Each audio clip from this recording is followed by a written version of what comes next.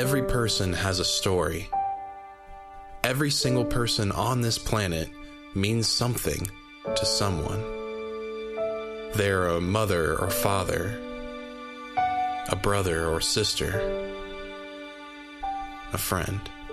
They are precious. Precious to someone and, more importantly, to God. Precious to God because they are a created masterpiece made in His image. They have hopes and dreams of what they want to accomplish, and some hold regret over what their lives have become. But every one of them has a choice to change the direction of their life. It's an incredible gift. It truly is a gift from God. So don't waste the chance at living your life to the fullest for Jesus. Use this time to reflect the image of Christ, to be set apart, to be different, to swim against the stream and live a life that is unique and ultimately precious. We're so glad you're here with us and joining us online. The video was saying that how we're all precious in God's sight, and that's certainly the case. It's so awesome how He takes so much care and interest in each one of us individually. Amber, who has been a part of our congregation from the very, very beginning, she was part of the congregation, and God just brought us to her originally. She was with us when we were in our home, and she struggled with some issues with some decisions from her past. Amber has ended up incarcerated again and is struggling with some situations. She's about ready to deliver her baby, and she has sent us a prayer request that she's asking for $20 for her commissary account so that she will be able to have the necessary things that she needs. Just being in there, you have to buy everything. And then the other thing she's asking for, her bond was just recently reduced this last week. And if she can make her bail, she'll be able to deliver her baby outside of jail. So that is something that she's asked us to try and believe God for with her. And so I know when someone's in jail, we can look at it and say, well, there's a reason why you're in jail. And certainly that's almost always the case. But I don't know about you, but I'm really glad that God doesn't hold me accountable for all the times that I've missed it and missed it again, and then missed it again, and then missed it yet again. And so I struggle with this a little bit, to be honest with you, myself, but as we will see in the message this morning, I believe God would have us to do things when we can to help people. So I want to encourage you, you can send a special gift. You can go to givetobelong.com. We'll be talking more about ways to give later. But this is above your tithes and offerings. But if God would lay that on your heart, the amount that we need is $500 for her bond, because it's the 10% of the bond. And then the $20, and then she's stuff in storage it's about to get forfeited, and she'll lose everything that she has to her name. So I just believe that we can raise that money so that she's going to be able to get released, deliver her baby outside, and that she'll be able to retain all of her stuff out of storage. And so that's what we're believing for this morning. Well, if you'll turn in your Bibles with me to Hebrews chapter 11, and we're going to read one verse, and this is the Hall of Fame of people, and it goes by faith, and we've looked at this several weeks ago, many weeks ago actually, and we saw all the different, how people did things by faith. So they struck out, Abraham left, and by faith he did all his great accomplishments. And this morning we're going to look at one of the more crazy stories in the Bible. And I love the fact that God is so, I don't even know how to even fully give it, but he doesn't hold anything back. There's nothing hidden behind the bushes and doesn't make sure everything looks perfect. And he kind of lets us see how things really are. And there are some crazy stories in the Bible, and this is not going to disappoint in being one of them as well. So read this. By faith, the prostitute, now how many of you thought the word prostitute was going to be in by faith in the Bible? The prostitute Rahab, because she welcomed, and look, I highlighted welcomed, because she welcomed the spies was not killed with those who were disobedient. So now we're going to read the story about Rahab because I want you to see why she was included in the group of everybody, the Hall of Fame, if you will. The lineup of the great people of the Bible. She's in there with Abraham and Noah. I mean, it's just crazy. Rahab is in there. So if you'll turn with Joshua chapter 2, verse 1, we're going to read through verse 9. You're just going to read through this really quickly.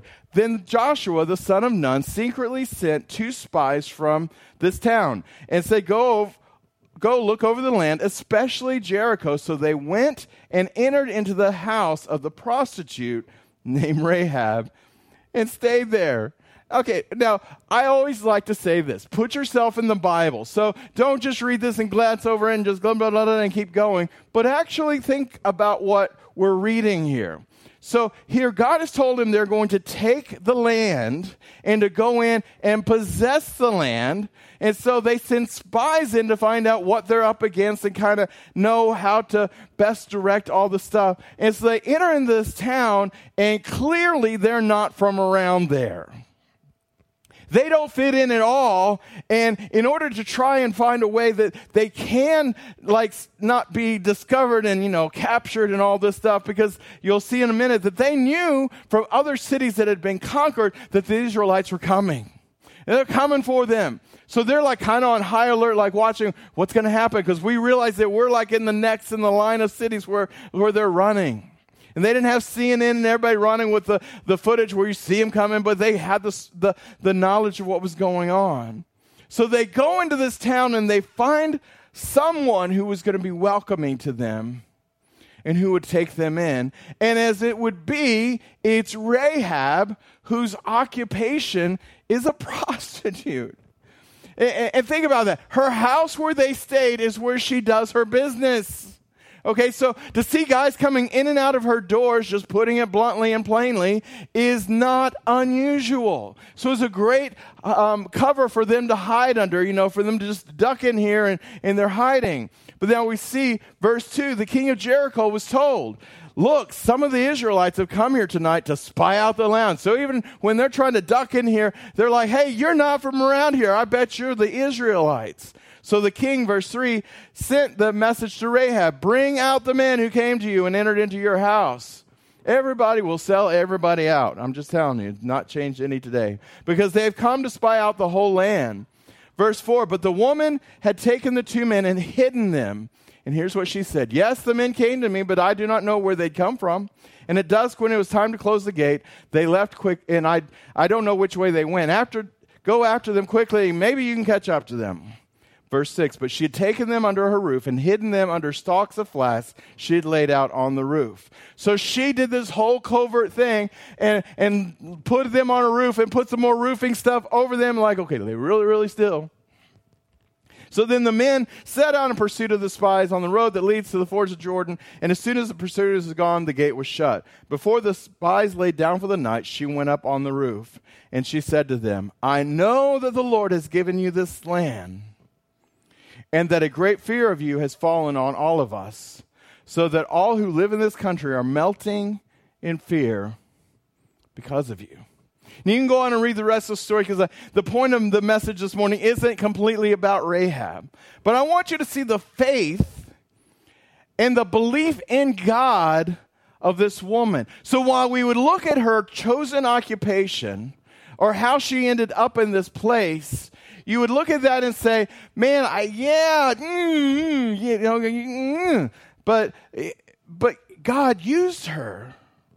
God did not discriminate against her and say, okay, now because you've made those choices, I can't use you. But God says, hey, I'm willing to take and use you, and you helped us, and you had this great faith. And so much so that she made a covenant with the God of Israel and with the men of Israel, and she ended up in the Hall of Fame. Now I want you to think about that. She, with this torrid past that everybody knew, ended up in the Hall of Fame. I'm thinking about the ID channel that you can watch on TV, and they always show the relentless detective that there's been this crime that they couldn't easily solve, and then he spends all this time. Sometimes they retire, and it's just the case that wouldn't get away, and they just keep working on it. And, oftentimes the shows they show will show how there's a break in the case years and years later.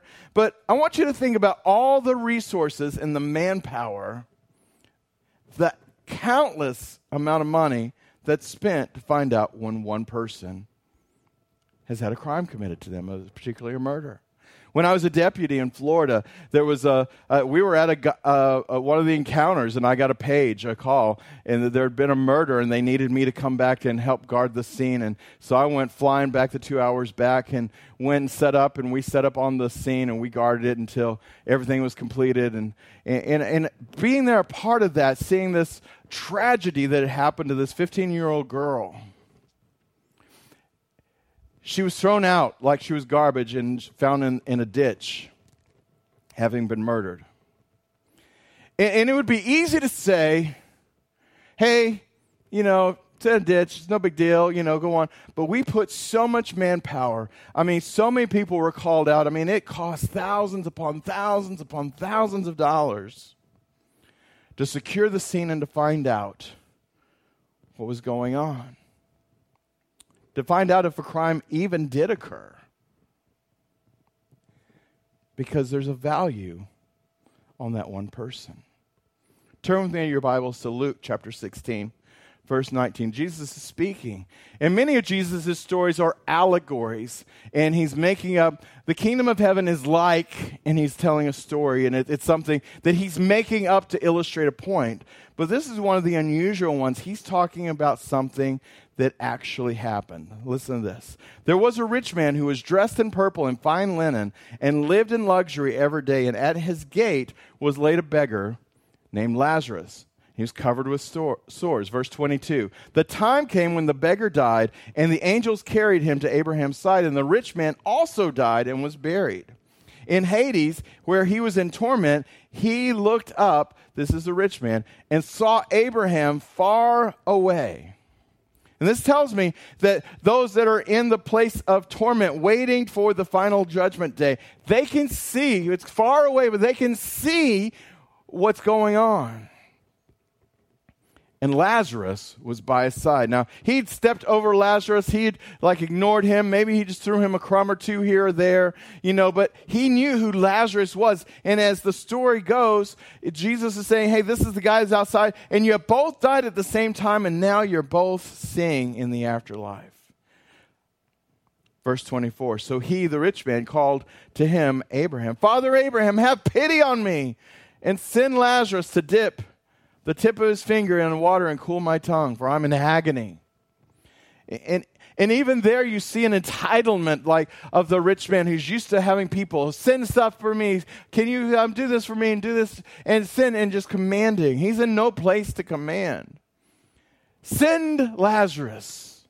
Make him come over here and work for me. He's just nobody anyway. Send him down here and give me, because I'm in agony. And Abraham replied, Son, remember that you are in your lifetime received your good things, while Lazarus received bad things.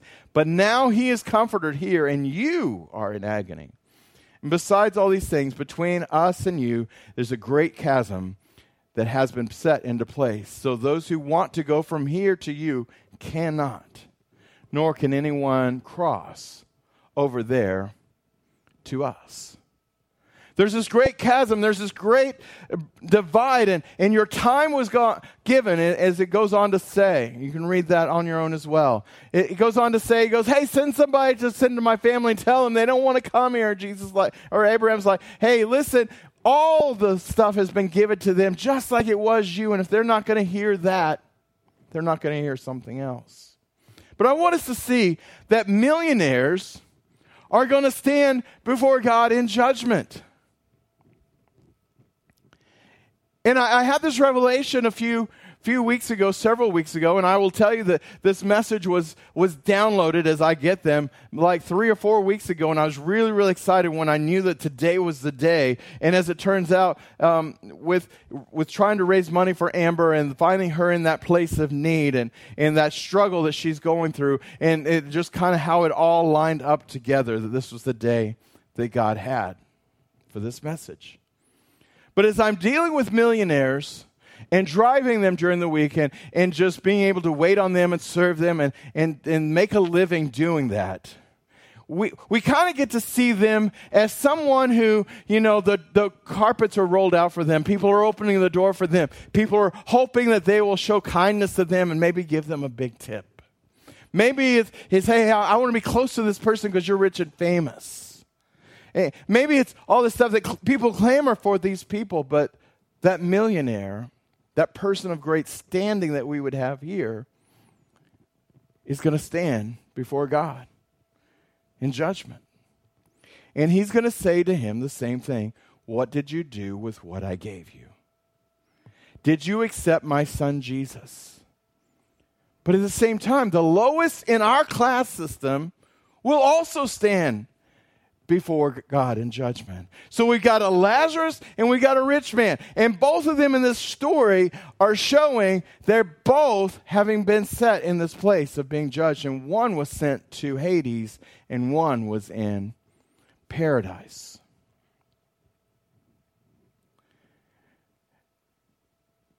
But we see a class system. We put a value on a millionaire or someone who's rich up here. And we look at a Lazarus, we look at someone who is begging and doesn't have anything and is struggling and just maybe he's made a lot of bad choices even. And look at them and go, oh, you're down here. Matthew 25, Jesus is speaking. He goes, then these righteous will reply. And Jesus had just told this other story. Lord, when did we ever see you hungry and feed you? Or thirsty and we gave you some drink? God, that kind of slips my mind. I don't remember seeing you. I mean, Jesus, if it was you, man, I would have given you the whole bottle of water. I mean, I would have brought you the whole case. We would have done all these great and just extraordinary efforts for you. And we saw you hungry and we fed you? How do I not remember feeding you? Or thirsty, and we gave you something to drink? I don't remember that, Jesus. I'm glad we did that, but I don't remember that. Verse 38, or a stranger and you showed us hospitality? I don't remember showing Jesus hospitality. Or naked and I gave you clothing. I don't remember taking the coat off my back and giving it to Jesus. I would remember that. Verse 39, and when did we ever see you sick or in prison and we came to visit you? I don't remember, Jesus. I remember they took you, but we don't visit you in prison. Verse 40, and the king will say, I'll tell you the truth, when you do this to one of the least of these, you're doing it to me. So while Jesus is saying, thank you for coming and visiting me. Thank you for giving to me. Thank you for helping me out, for giving me food, for water, for clothing, for all of these basic needs. And they're like, man, I don't remember doing that with you, Jesus. I think I'd remember that. He goes, no, you didn't do it to me, but when you did it to the least, you did it to me. Jesus said in as many words, they're valuable. There is value in that one person. So let me ask you this. What is the value of one life? One person. See, we look at people through the lens of who they are based on what they have. And honestly, what they can do for me or what they can give us. Can I tell you how many times I've heard so-and-so would just get saved, man. They could do so much, man. They could sing the best songs and everybody would know. Oh, if they were they're this famous movie star, they would da-da-da-da-da. And that's not the case. We put value on people. As a part of graduating from CFNI, whenever I went back a long, long time ago,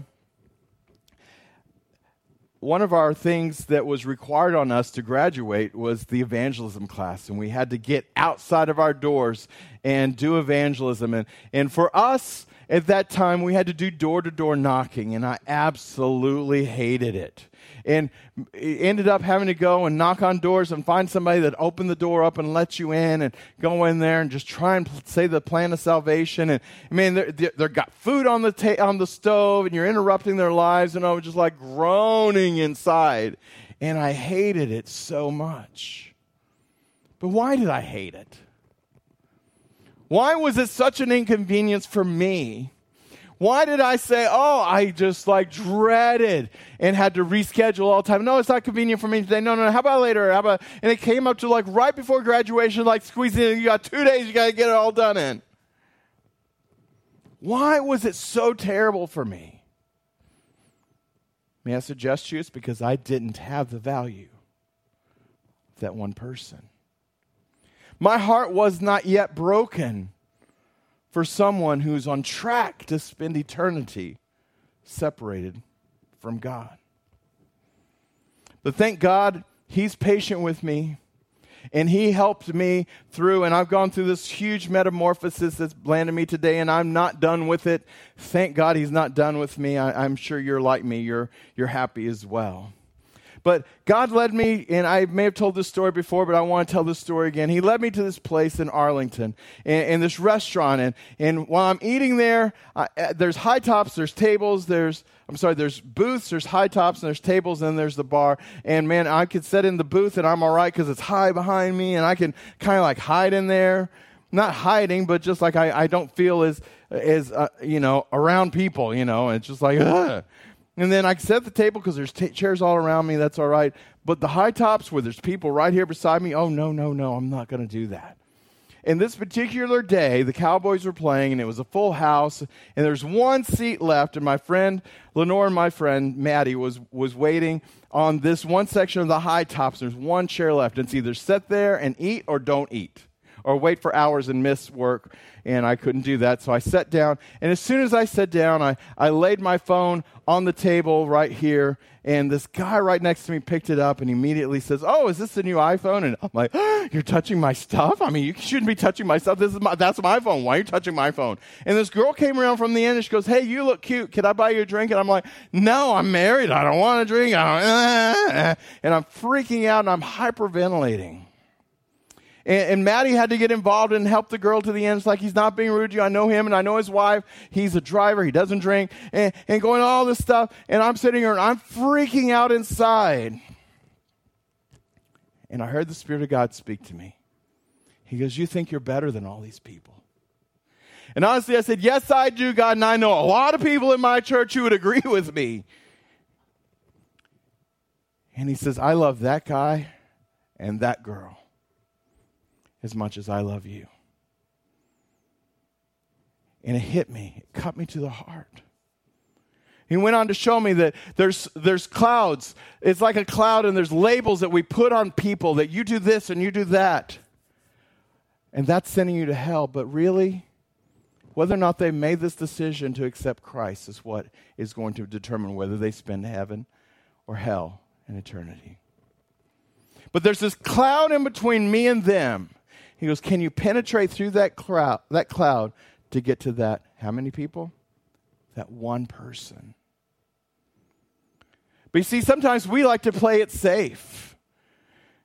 But Jesus, when he was choosing his disciples, he's going and asking them, hey, will you come? And they're like, man, this is great. And we think they were probably teenagers or early 20s, and they're all like, man, this is awesome, man. This is going to be great, and we're going to change the world. Can't you just see some teenagers that are just all gung-ho and fired up? And then Jesus is going to get this one and this one. And then he goes to Matthew, and he chooses Matthew and says, Matthew, come follow me. And the guys are like, hey, hold on, Jesus, time out. We're really happy about us following you and what we're going to do and change the world in this big entourage.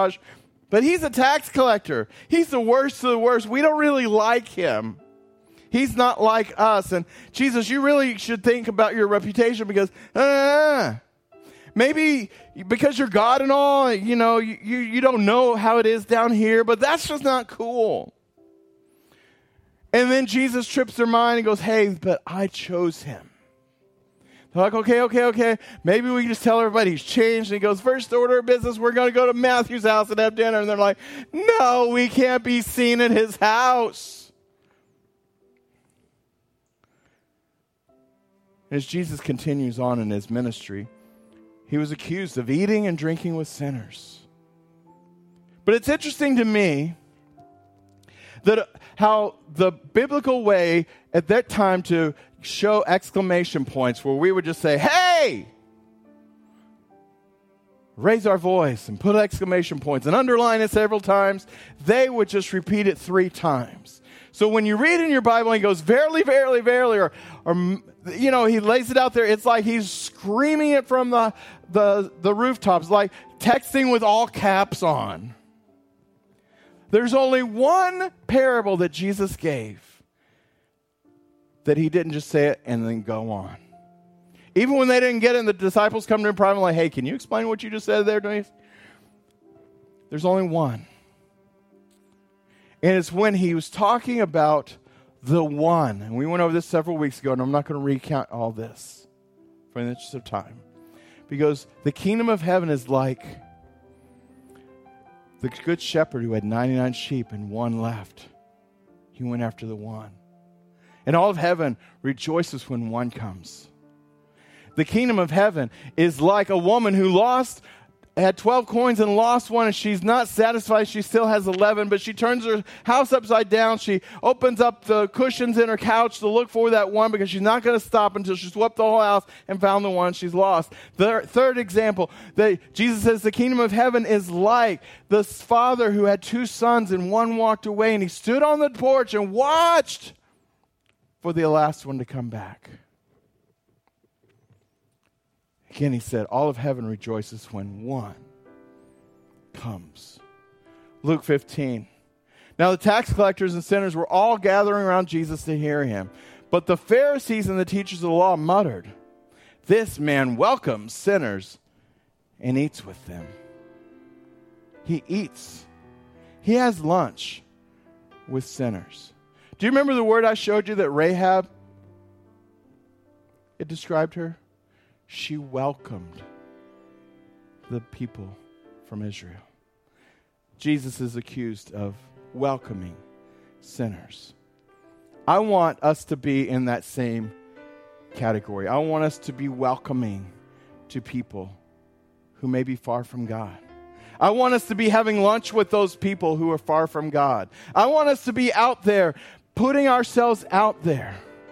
But you see, they're telling Jesus, hey, your reputation's going to be tarnished. Don't you know what they are saying? I don't know who they are. They're the Pharisees. They're the people who are going to stand in judgment and tell you never did it right.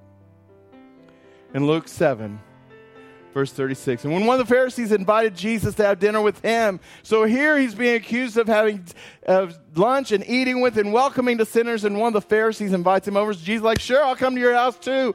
I don't care. I want to be with everyone. He went to the Pharisee's house and reclined at the table. So Jesus is just chilling there. And a woman in that town who lived a sinful life learned that Jesus was eating in the Pharisee's house. And so she came there with an alabaster jar of perfume. Verse 39, she stood behind him at his feet weeping.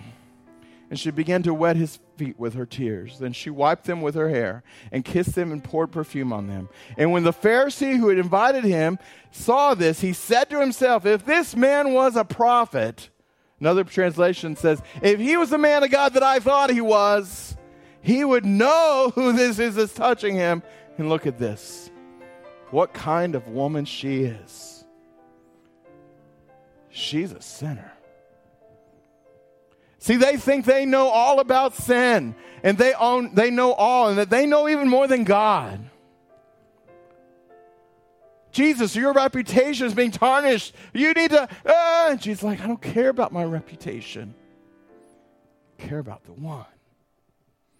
The woman at the well, Jesus was left at an inappropriate place at an inappropriate time to be around women when they were safe to come to the well. He's like, I don't care. I'm not playing it safe. I'm not minimizing my risks for what people will say. In fact, Jesus loved us so much that he gave. In Matthew 25, in the parable of talents, Jesus is talking about God gave some 5 and some 2 and some 1. And the one played it safe, and he buried it because he thought, at least I can just give it back and I'm not going to have lost everything. In verse 18 of Matthew 25, but the servant who received the 1 bag of silver dug a hole and hid it. When the master came back and called for account in verse 25 for him, he says, I was afraid I would lose your money, so I hid it in the earth. But look, I got it. Here it is. He played it safe. And when you read that scripture, Jesus goes on to say they chided him. They took from him everything. It's like, you weren't supposed to play it safe. Can I tell you the true test of someone who wants to be a veterinarian isn't in when they can study and learn all the medicine and everything? I believe it is when they can get bit by an animal and see beyond the pain of getting bit and be vulnerable, still helping someone to get bit again. See, we often deal with people differently because of who they are or maybe who they know. See the story of Jesus saying, you did this to the least of these? Jesus wasn't putting a lesser value on the people. He was exposing that we do. When he said, when you've done this to the least of these, you've done it to me. He wasn't saying, yeah, there's some least of these and there's some better people. Hey, I'd rather hang out with all these better people. No, he was exposing that we do. John 3:16 says what? For God so loved the world. He so loved. See, God's love transcends earthly values and views and goes straight to heavenly values. That everyone will stand before him equal, whether you're a millionaire or the least of these by our standards. But imagine this. It isn't because of the earthly value is stripped away. It's because the true value is being revealed. That true value of Lazarus was always there. Not less in the person who is rich. When you and I get it, and we could see people like God sees them, the value of one person, we will see the day-to-day stories of Jesus differently. And as I close, we will see Rahab not as the prostitute. We'll see Matthew not as the tax collector. And we'll see Mary, the woman who was there and wept over Jesus' feet, not as the woman caught in adultery. When we can really remove the lens of our earthly values and see people as God sees them, every person, no labels, no exceptions, then and only then will we experience John 3:35. By this, everyone will know that you're my disciples if you love. John 3:16.